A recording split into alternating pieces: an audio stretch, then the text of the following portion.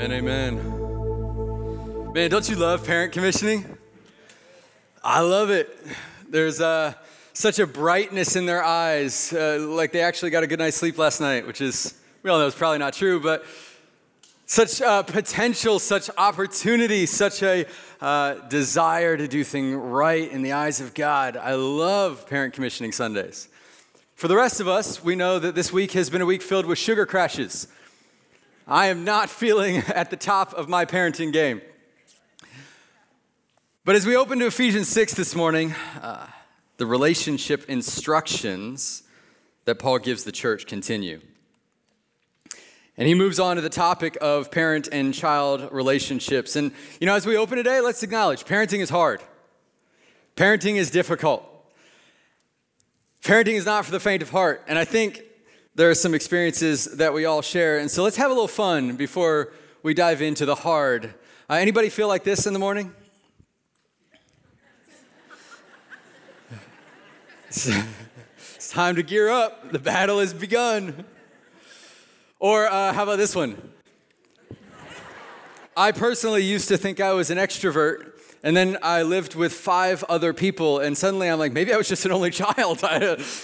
There's never a time when you're alone, even when you'd really like to be alone. How about this one? Yeah, like 5 times yesterday.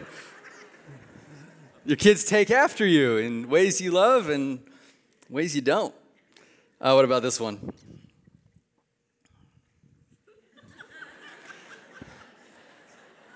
My wife is an excellent cook, truly. But nothing drops the confidence like a kid who's like complaining over this gourmet. Can't let it get to you. Parenting's hard. But man, it is so good. We can laugh about some of these things. We can laugh about the difficulties. But every second that you invest, every minute that you spend, every drop of energy that you exert is absolutely worth it. And so let's not let our focus on how hard it is allow us to forget what a lofty and high, good calling it is. Lord says children are a blessing. Now, as we get into some of these things, I recognize that for some of you, this is a really difficult topic. Maybe you don't have kids and you've wanted kids. Maybe it didn't happen the way that you wanted it to, and the reality is for my wife and I, some of the most painful moments we've ever experienced were in the days and weeks following a miscarriage. Wondering why, what we could have done. Some of you don't have kids, aren't married, don't expect to have kids. You're like 17 steps away from that. And so the idea of bringing up parenting is like, well, I get to tune out and sleep this morning. Let me encourage you this. Paul is writing this letter to a body. Now, he addresses the specific parent-child relationship, but he's writing it to a body, and you are part of a body. And so even if this morning, as we get into parent and child, you're like, oh, I am not a parent, you probably are a child. Slow burn this morning. And recognize that you are a part of this body. And if Paul wrote it to a body and you're a part of this body, it is good for your body to hear what Paul has to say this morning. If you ever talk to a parent about parenting, most parents feel like they're failing. They're doing a bad job. They're not doing enough. They're not good enough. They don't have what it takes. They don't have what they need. And I recognize that in opening up to this, some of you are going to be there this morning. If I can just encourage you. It's a little bit like, evaluating your parenting is a little bit like sticking a knife in the middle of brownies that are halfway done. Except this one takes 25 years to bake. And so if you're like, man, I don't have it, I'm not there yet, I look at my kids and they're still a mess, recognize there's still time. They're still in progress. And if we're honest, so are you. So let's pray. Lord, as we dive into this, we're going to be challenged by truth from your word. And it is so good. Help us to see it. Help us to be convicted by it. Lord, help us to make disciples in our home. We pray these things in Jesus' name. Amen. If you're a parent in the room, let me ask you this. How do you honestly evaluate your parenting? What's the target? What are you after? What are you trying to accomplish? What do you really want for your children? And more importantly, what's going to cultivate it?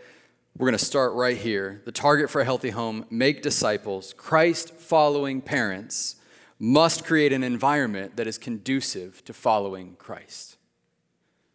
If we're going to look at a spiritually healthy home, we have to know that the target is to create an environment where seeds of the gospel can be planted and the Lord can bring the fruit. Open your Bibles to Ephesians chapter 6 if you're not there.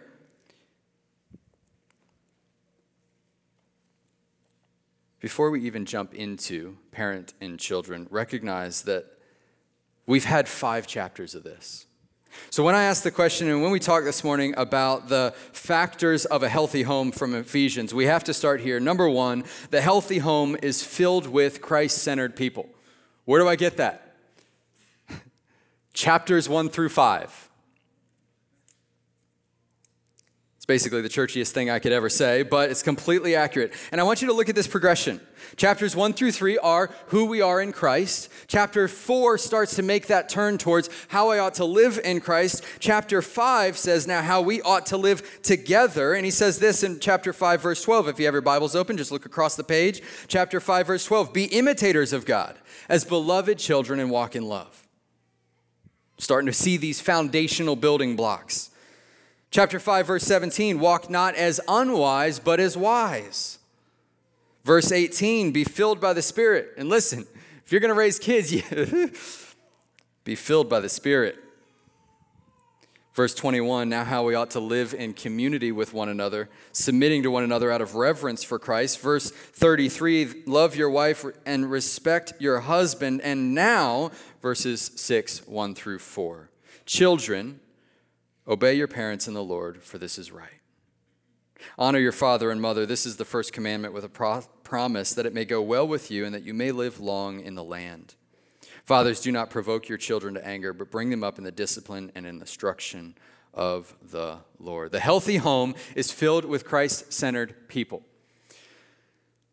We have to start there. A couple years back, Indiana had a license plate that said kids first. Anybody remember that? And it was for a worthy cause. I think it was something about raising funds to prevent child abuse, and that is an absolutely worthy cause. But in promoting a worthy cause, they got the message wrong. It's not kids first. Sorry, bro. It's not kids first. It's God first, husband, wife second, and then kids. And if you don't have 1 and 2, let me put it another way. If you feel like your parenting is causing your home to struggle and crumble, the best place to begin is with your foundation in Jesus Christ. Go back there. Once that is white hot, then make sure your marriage is strong. Once that is strong and you've got a great foundation that's healthy and prioritized, then move on to diagnose your parenting. Parenting will crush a divided marriage, and it will distract and discourage an already weak faith. Christ first, Christ always, Christ at center, full stop. We could end right there. But thankfully, Paul does not. The second factor of a healthy home is this. Number 1 is a healthy home is filled with Christ-centered people. Get that right. Number 2, the healthy home is an environment of obedience. Children, I'm not going to ask you to raise your hand. I recognize that most of the children are not in the room right now, but some of them are, and there's this weird dynamic of Paul is addressing children, but I'm addressing not children and also children. And so basically, if you live at home and your parents foot the bills, Paul's talking to you. Children, obey your parents in the Lord. All right, so if you have kids at home and you're footing the bill, parents, that's you. Everyone say amen. Children, obey your parents in the Lord. You see that? He says, in the Lord. We're going to see that again in verse 4, but he says, in Christ, out of reverence for Christ, because of Jesus Christ. Children, obey your parents in the Lord, for this is right. It's right and righteous and good in the eyes of God to be under the authority and protection and the guidance and guardrails that come from obedience. Sometimes feels awful, but it's always good. I want to bring out another thing. You recognize that Paul is addressing children. Parents in the room recognize that when they were gathered together and Paul was reading this letter, that they were hearing all of it up to that point where they were deliberately and explicitly addressed. I want to challenge you that as you think about that, recognize that your children, in some ways, regardless of age, are capable of handling the full counsel of God's word. It's not as if they get a smaller little mini Holy Spirit. They get the entirety of the Holy Spirit if they are in Christ. And so recognize that as Paul has given us this instruction, your children can hear it.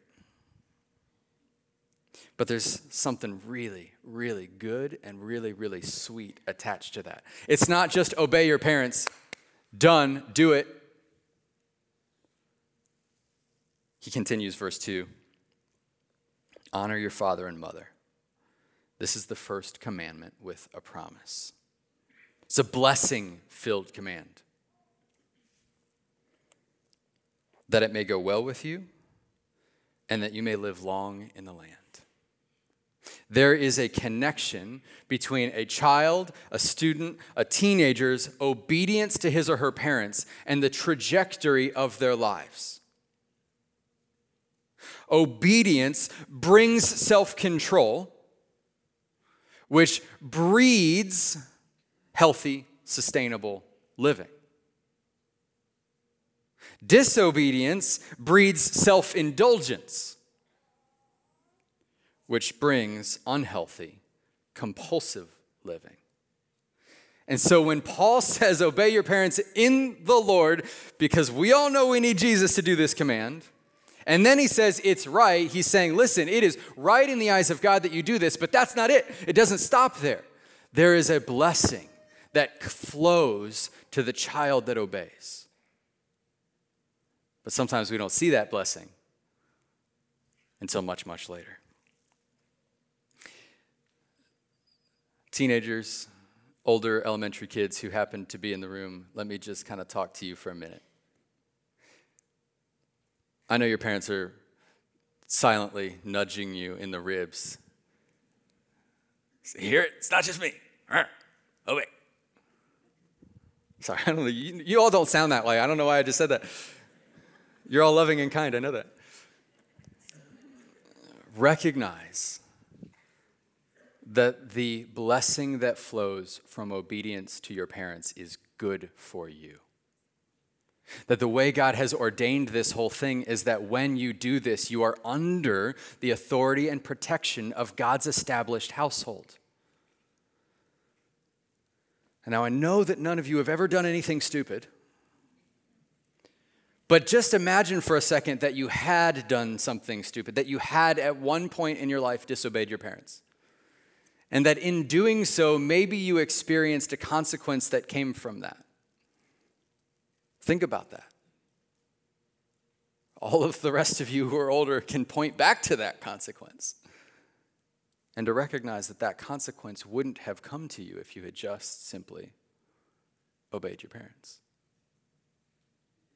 I was thinking about this week, and I did a lot of stupid stuff. I could be up here all day just describing the stupid, foolish decisions I made when I was disobeying my parents. The one that comes to mind most clearly is, so I was got my license very early. I was like 15 and a half. And in Ohio, where I grew up, if you got 2 tickets before the age of 18, you had your license suspended for 90 days. And if you got 3 tickets, you had your license suspended for a year. Now, all I'm going to say is I did not have my license suspended for a year. I like to go fast. My dad said, don't go fast. Obey the speed limit. That's why it's there. And I ignored him, and I got 2 tickets. And then you can imagine how fun it was to have your dad, as a 17-year-old guy, drive you to work. Hey, I want to go on a date tonight. Can you drive?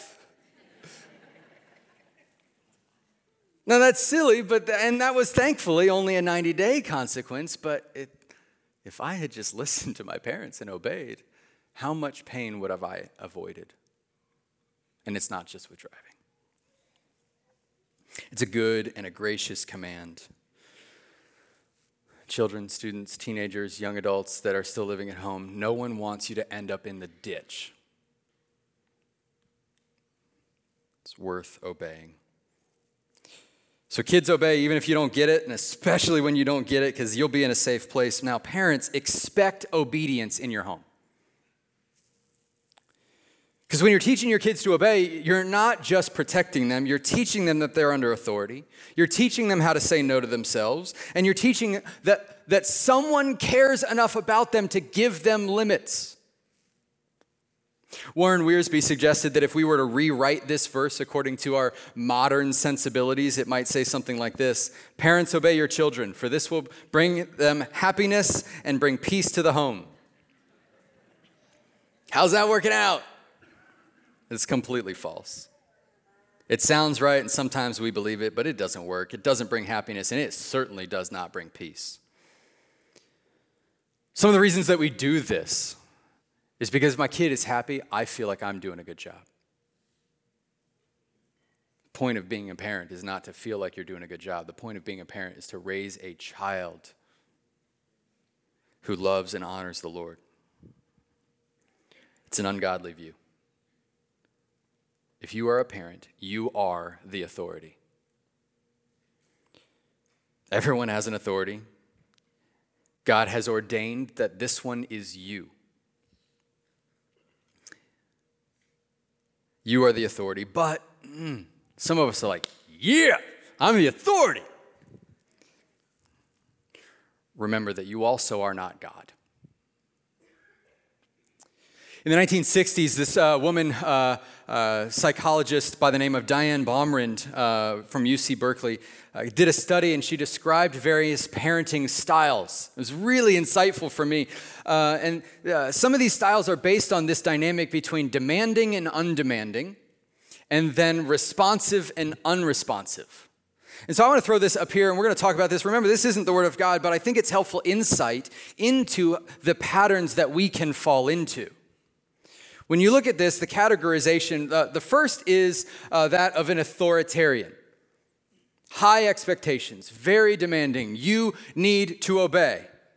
High discipline, but low flexibility. Not a lot of opportunity, not very responsive. That's the way it is, that's the way it goes. My house, my rules. It's a fairly arrogant way to say something that maybe God is commanding, but little to no dialogue, no interaction. Just do it this way because I said so, done, no, end of conversation. We'll skip down into the third one here is the permissive parenting. This is low expectations. Yeah, okay, great. That makes you happy, go do that. If you want to do that, that's fine. Low or inconsistent discipline.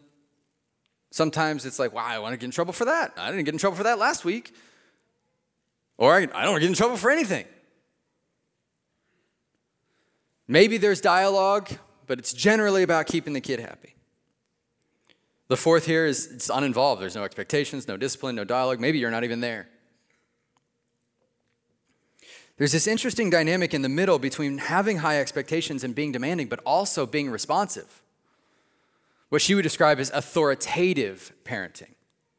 high expectations, clear discipline, but they're tailored for each unique child, and there's lots of dialogue happening along the way.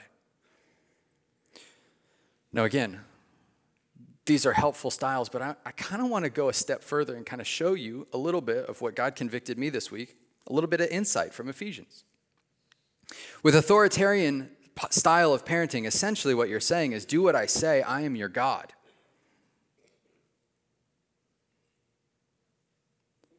But with a permissive style of parenting, do what you want. You are your own God.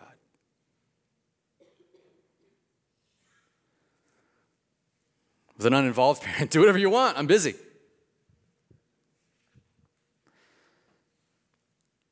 But I think what God is calling us to in this passage when he says, children, obey your parents, honor your father and mother, it'll go well with you in the land. What he's calling us to is this idea of let us do what Christ commands. He is our God. A healthy parent is an authority without being a dictator. A healthy parent sets high expectations, but helps a child get there and gives clear discipline, understandable discipline, explained discipline when those expectations aren't met. They tailor their response to each child. Now you can imagine what would happen in your home if you're a parent but you're not aligned, kids got whiplash. You are their authority. But Paul doesn't end there. Once again, he gives us more that I think we desperately need. Don't miss this next part because the manner matters. Verse 4. Fathers, do not provoke your children to anger.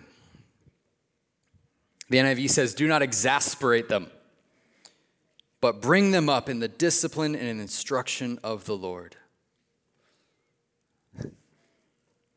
Fathers, do not provoke your children to anger, but bring them up in the discipline and instruction of the Lord. I feel picked on,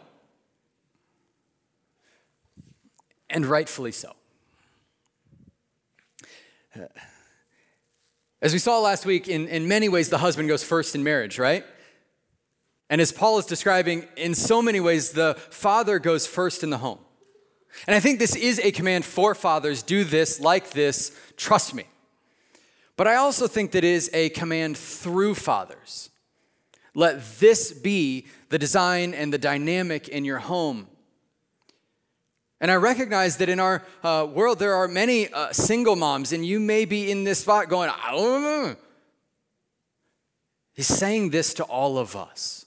Fathers go first, recognize that, but for any authority in the home, you can lead out in this way. The manner matters because, number 3, the healthy home is an environment of nourishment. Do you see how Paul is describing the environment? Children are not provoked or frustrated. They're not exasperated, but they're invited into a faith development by loving, patient parents, an environment of nourishment. The word bring up, if you want to circle that in your Bible, underline it, circle it, put a star by it, highlight it, whatever you do. The word bring up there in 6:4 is the exact same word used in chapter 5, verse 29. So again, look back just a minute, look right over the margin if you've got it, look up a paragraph, wherever it is. It says, for no one, this is Paul talking about the husband here and the way that we ought to love our wife. No one ever hates his own flesh, but nourishes it. That's the same word, this idea of nourishment. And I think this is the linchpin, this is the hinge, the fulcrum, the halfway point of verse 4. Paul is saying, don't do this, but instead, nourish your children in the Lord through this and this. Don't provoke them, but nourish them in the Lord by discipline and instruction. Because the manner matters. Every command that has come before this, every command in all of Scripture that tells us how we ought to interact with one another, that applies to you and your children. When it says we ought to be loving, we ought to be caring, we ought to bear one another's burdens, we ought to, the whole manner, be patient, all of that. That doesn't get put aside just because they're under the age of 18. We must forgive, we must bear with, we must be patient, we must be kind and loving. It says in James, quick to hear, slow to speak, and slow to anger, for the anger of man does not produce the righteousness of God. Our ungodly anger at our children does not produce spiritual transformation. Nourish, not provoke. The idea that Paul is kind of teasing out with provoke is to act in such a way, to act in an ungodly way that your children are angered or browbeaten or discouraged. If you think back to your own life as a child, I'm guessing that there are some circumstances where you're like, that, I felt that. And parents, we ought to be sensitive to that. There are tears of regret and sadness, but there are tears that are caused by the behavior of their father. There's disappointment and there's discouragement at how something went. I didn't get a good grade. I didn't make the basketball team, but there is discouragement that is caused by their mother. There is anger which is unrighteous and rebellious against God. And then there is anger that has been stoked by my unrighteousness.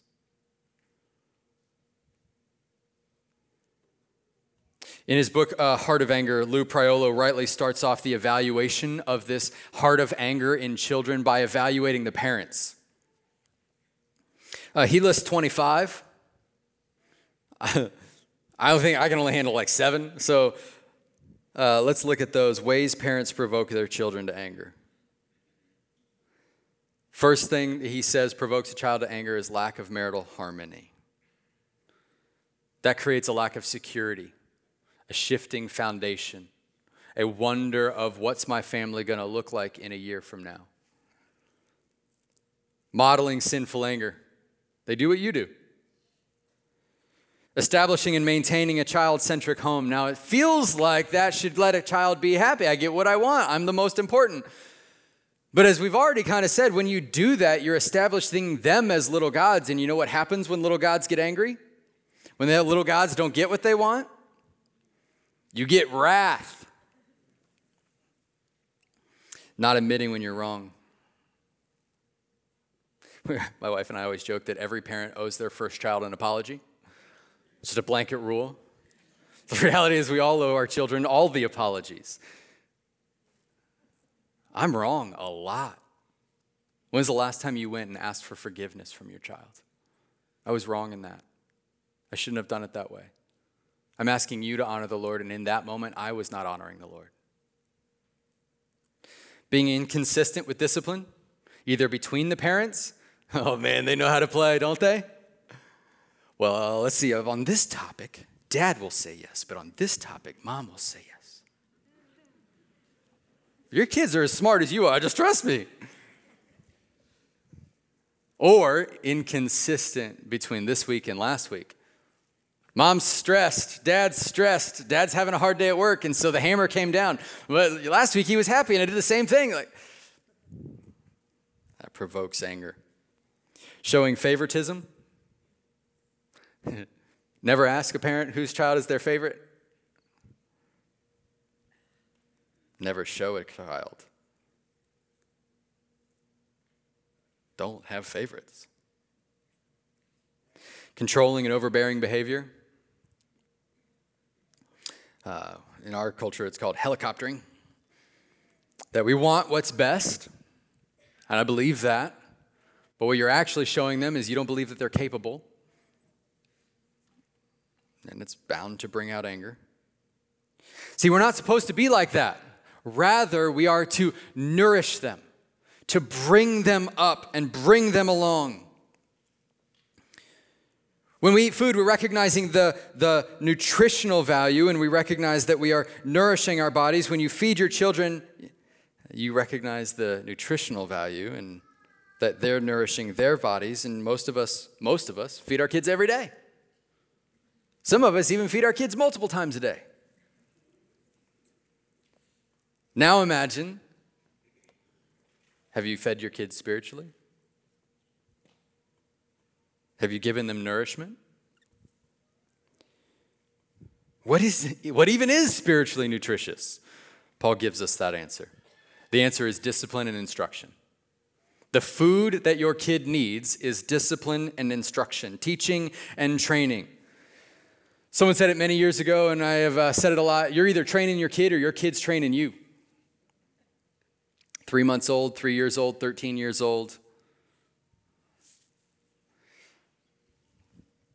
Discipline is learning through correction. Not like that, like this instead. Discipline is the not like this part of the equation. Instruction is the instead like that part of the equation. The reality is, between Hebrews 12, Proverbs 13, there are so many places and so many good resources that instruct on the art of discipline. And honestly, we would be here all day if I went into all the details of that. It's just beyond the scope of what we're able to cover today. I can't help you be good at discipline, but I can say that Paul says in this verse that you ought to get good at discipline.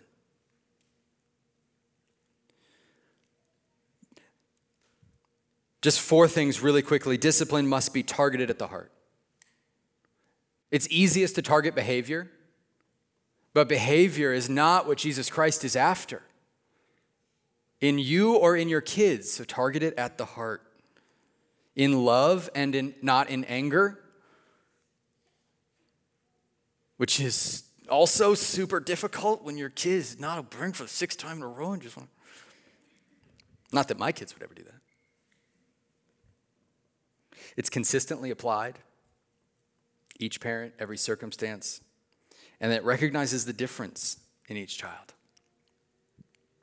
See, when your toddler throws a fit, which will happen and does happen, he's either learning that emotional outbursts get me what I want, or he's learning that in that moment, mom and dad will comfort me. What's he learning?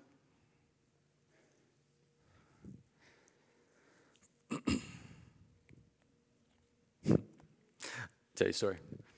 So I have 4 kids, 14, 12, 10, and 8. It's wild, man. And when our oldest was very little, there was this moment where he dug his feet in at dinner and I dug my feet in at dinner, and we're going to see who wins this one. My wife had made dinner. She had made spaghetti, and he didn't want anything to do with any of it. And so I put just the tiniest, probably 2.5, the tiniest little piece of spaghetti on the spoon. And you got to eat this, buddy. He was not having it. And I was like, all right, well, we'll see. My wife left. She went to the store, went grocery shopping, came back. We were in the exact same position. It's like 2.5 hours. Now, is it really that important that my son eat that tiny little piece of spaghetti? Like, is there some nourishment that's going to come from that tiny little piece? Well, no, of course not. But he's learning in that moment that when he digs his heels in and chooses not to obey, that dad's not going to give up and give in. These are the things that the kids need to learn. A kid needs to learn that there are expectations and understand that a certain behavior or discipline is going to lose them their phone the same way every time. And it changes over time, but we're after the heart, not behavior. Instruction is much the same way. If the discipline is the not like this part with consequences that are equal to the action, then we recognize that instruction, the instead like this part, ought to similarly be targeted at the heart. Have a conversation to go, here's why what you did was not right in the eyes of God, and I know you don't get that yet, but let's talk about it. that it's rooted in God's word. It's not that I don't like this, although there are times when we say, here's where our family has drawn these boundaries, and this is a good principle when we've chosen that, but you're rooting that in God's word. It is consistently dispensed, and it is relational with each and every child. I heard it up here this morning already. It was beautiful. One of the primary passages in teaching on this is Deuteronomy 6. And there's this intensity that I love about Deuteronomy 6, because in that it says, be teaching all these things, the commandments, the statutes of God, essentially what we would now refer to as the scriptures, be teaching them what God has said and commanded when you are at home and when you're not at home. That's everywhere. And when you lie down and when you rise. That's all the time. And so Moses, as he's teaching, he's like, yeah, everywhere and all the time. And so there's this idea of this scheduled time to instruct, but also the unscheduled, unprompted, hey, we're just talking about this as we go. And the beauty of Deuteronomy 6, and I think I miss this a lot. I would just encourage you to turn there if you've got it, but Deuteronomy 6, verse 20 says this. When your son asks you in the time to come, what is the meaning of the testimonies and statutes and the rules that the Lord our God has commanded you?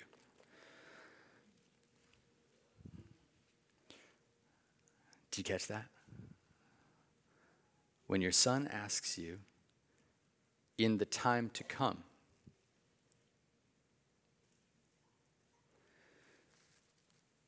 I put a lot of pressure on myself as a parent. I'm guessing that you do too. And sometimes I evaluate how well the instruction's going by how well they're receiving it in the moment, which is a terrible plan. I'll be honest, it's a little bit easier for me to stand up here and craft a message and sit with all of you and say, hey, here's what the Word of God says, than it is to be like Saturday morning, hey, let's gather around the table and talk about God's Word. And I got middle schoolers who are like, hey, can we talk about fantasy football instead? And the reality is, I'd probably rather talk about fantasy football. But you dispense the instruction, you teach them from God's word, not because you expect them to get it in 5 minutes. They won't. I don't. But do you see what it says? Deuteronomy 6:20. When your son asks you in the time to come. The encouragement of that regular scheduled time isn't that each time is going to be amazing. The heavens have opened, insight and wisdom.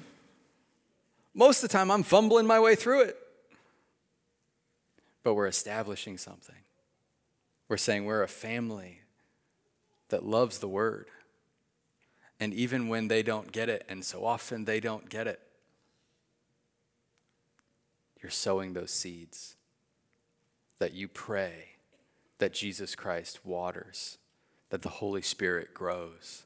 And sometime when you're driving home from a soccer game, the question's going to be, hey, Dad, remember a couple of years ago when we were talking about this? I've just been thinking about that a lot lately. You think that's random? That's the Holy Spirit.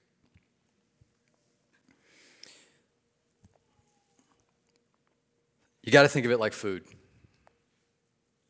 As your children grow, as they age, as they develop, our parenting changes.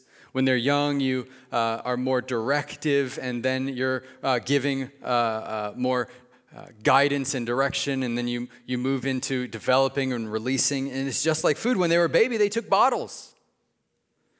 Then you move into those gross puff things that just dissolve. It's the worst. I stick to everything. I'm like walking down the street, I got a puff right here. I'm like, what's he? Oh. And then they move into the baby foods. Some of those combinations, y'all, I'm like, oh gosh, sorry kid. Apparently it's good for you. And then they start eating table food. And then you're making them more complex foods. And then they shift back to the only thing they ever like is peanut butter and jelly or grilled cheese, and you're teaching them how to make that for themselves. And then at some point, you're launching them off into the world, and you're going to have to feed yourself at this point. Paul is telling us to nourish our children. We understand that physically. You don't feed a 20-year-old puffs. And if you take a 20-year-old to St. Elmo's and he's like, I'll have the puff, something went very wrong. But it's the same thing with the spiritual food. It starts with you singing ridiculous songs in silly voices that have God's truth at them. Just trying to get a smile, but the things you're singing are true, and they're true of the Lord. You move on to board books that are like the simplest form of doctrine, and maybe some of you need that, but it's just simple. Jesus loves you. It's a simple concept. But I'm still learning to understand that. You move on to story Bibles, so you get to see the whole path of God's redemptive story. And you move into simple verses. Let's talk about this. Just this right here. Let me explain this to you. Let's talk about that. Maybe they get their own Bible. They start having a regular time together, encouraging your children to memorize scripture that they don't understand, but that you know the Holy Spirit will draw back to them that they need so desperately. You spend some time around a table or at night at the bed or wherever it is, and you're looking and observing things. What do you think that means? What do you think that means? Oh, look at that. Here's how I've seen that. How have you seen that? And you're starting to, they're starting to get it. They're starting to do it themselves. Before you know it, they're teaching you.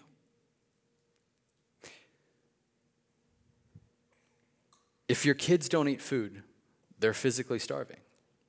If your kids aren't spiritually fed, they're spiritually starving. Teach them, train them, nourish them, bring them up in the discipline and instruction of the Lord.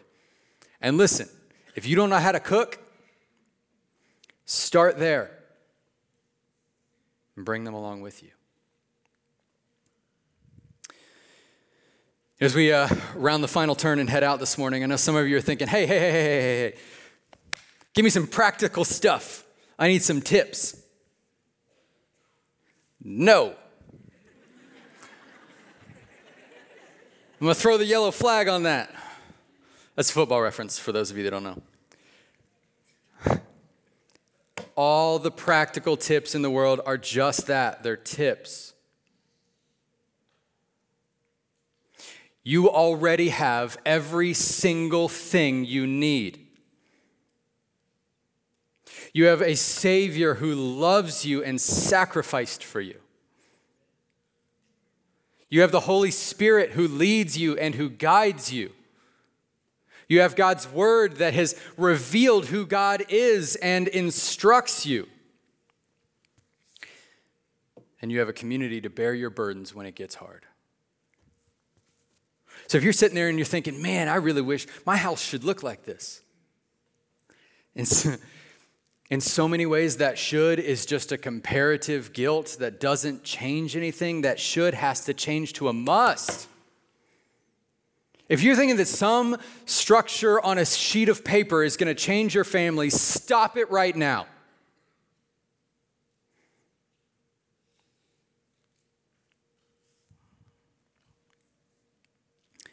The should has got to be a must. It has to be a deep, convictional, committed resolve. The kind of resolve that runs through brick walls to see Christ formed in your children. The kind of resolve that goes to bed spent and exhausted and begs to get up for the opportunity to do it again tomorrow. Listen, if the problem is informational, we got you. We'll help you. But if the problem is motivational, don't go looking for a resource. Get down on your knees and beg that the Holy Spirit would give you the strength and energy and conviction to do this every single day. But most of all, seek Christ. Pursue Christ, Christ first, Christ always, Christ at the enter, full stop.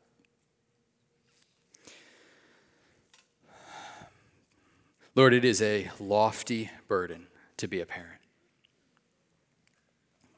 to see Christ formed in our children, to make disciples. Lord, it can be challenging to teach a kid how to follow you when we aren't following you.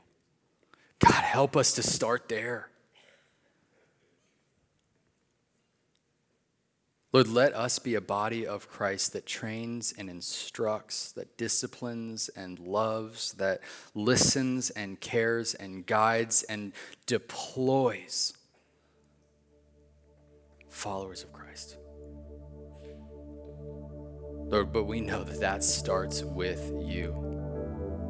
Our hearts on you, our minds on you, our spirits and aligned with you. Holy Spirit, convict us. Holy Spirit, guide us.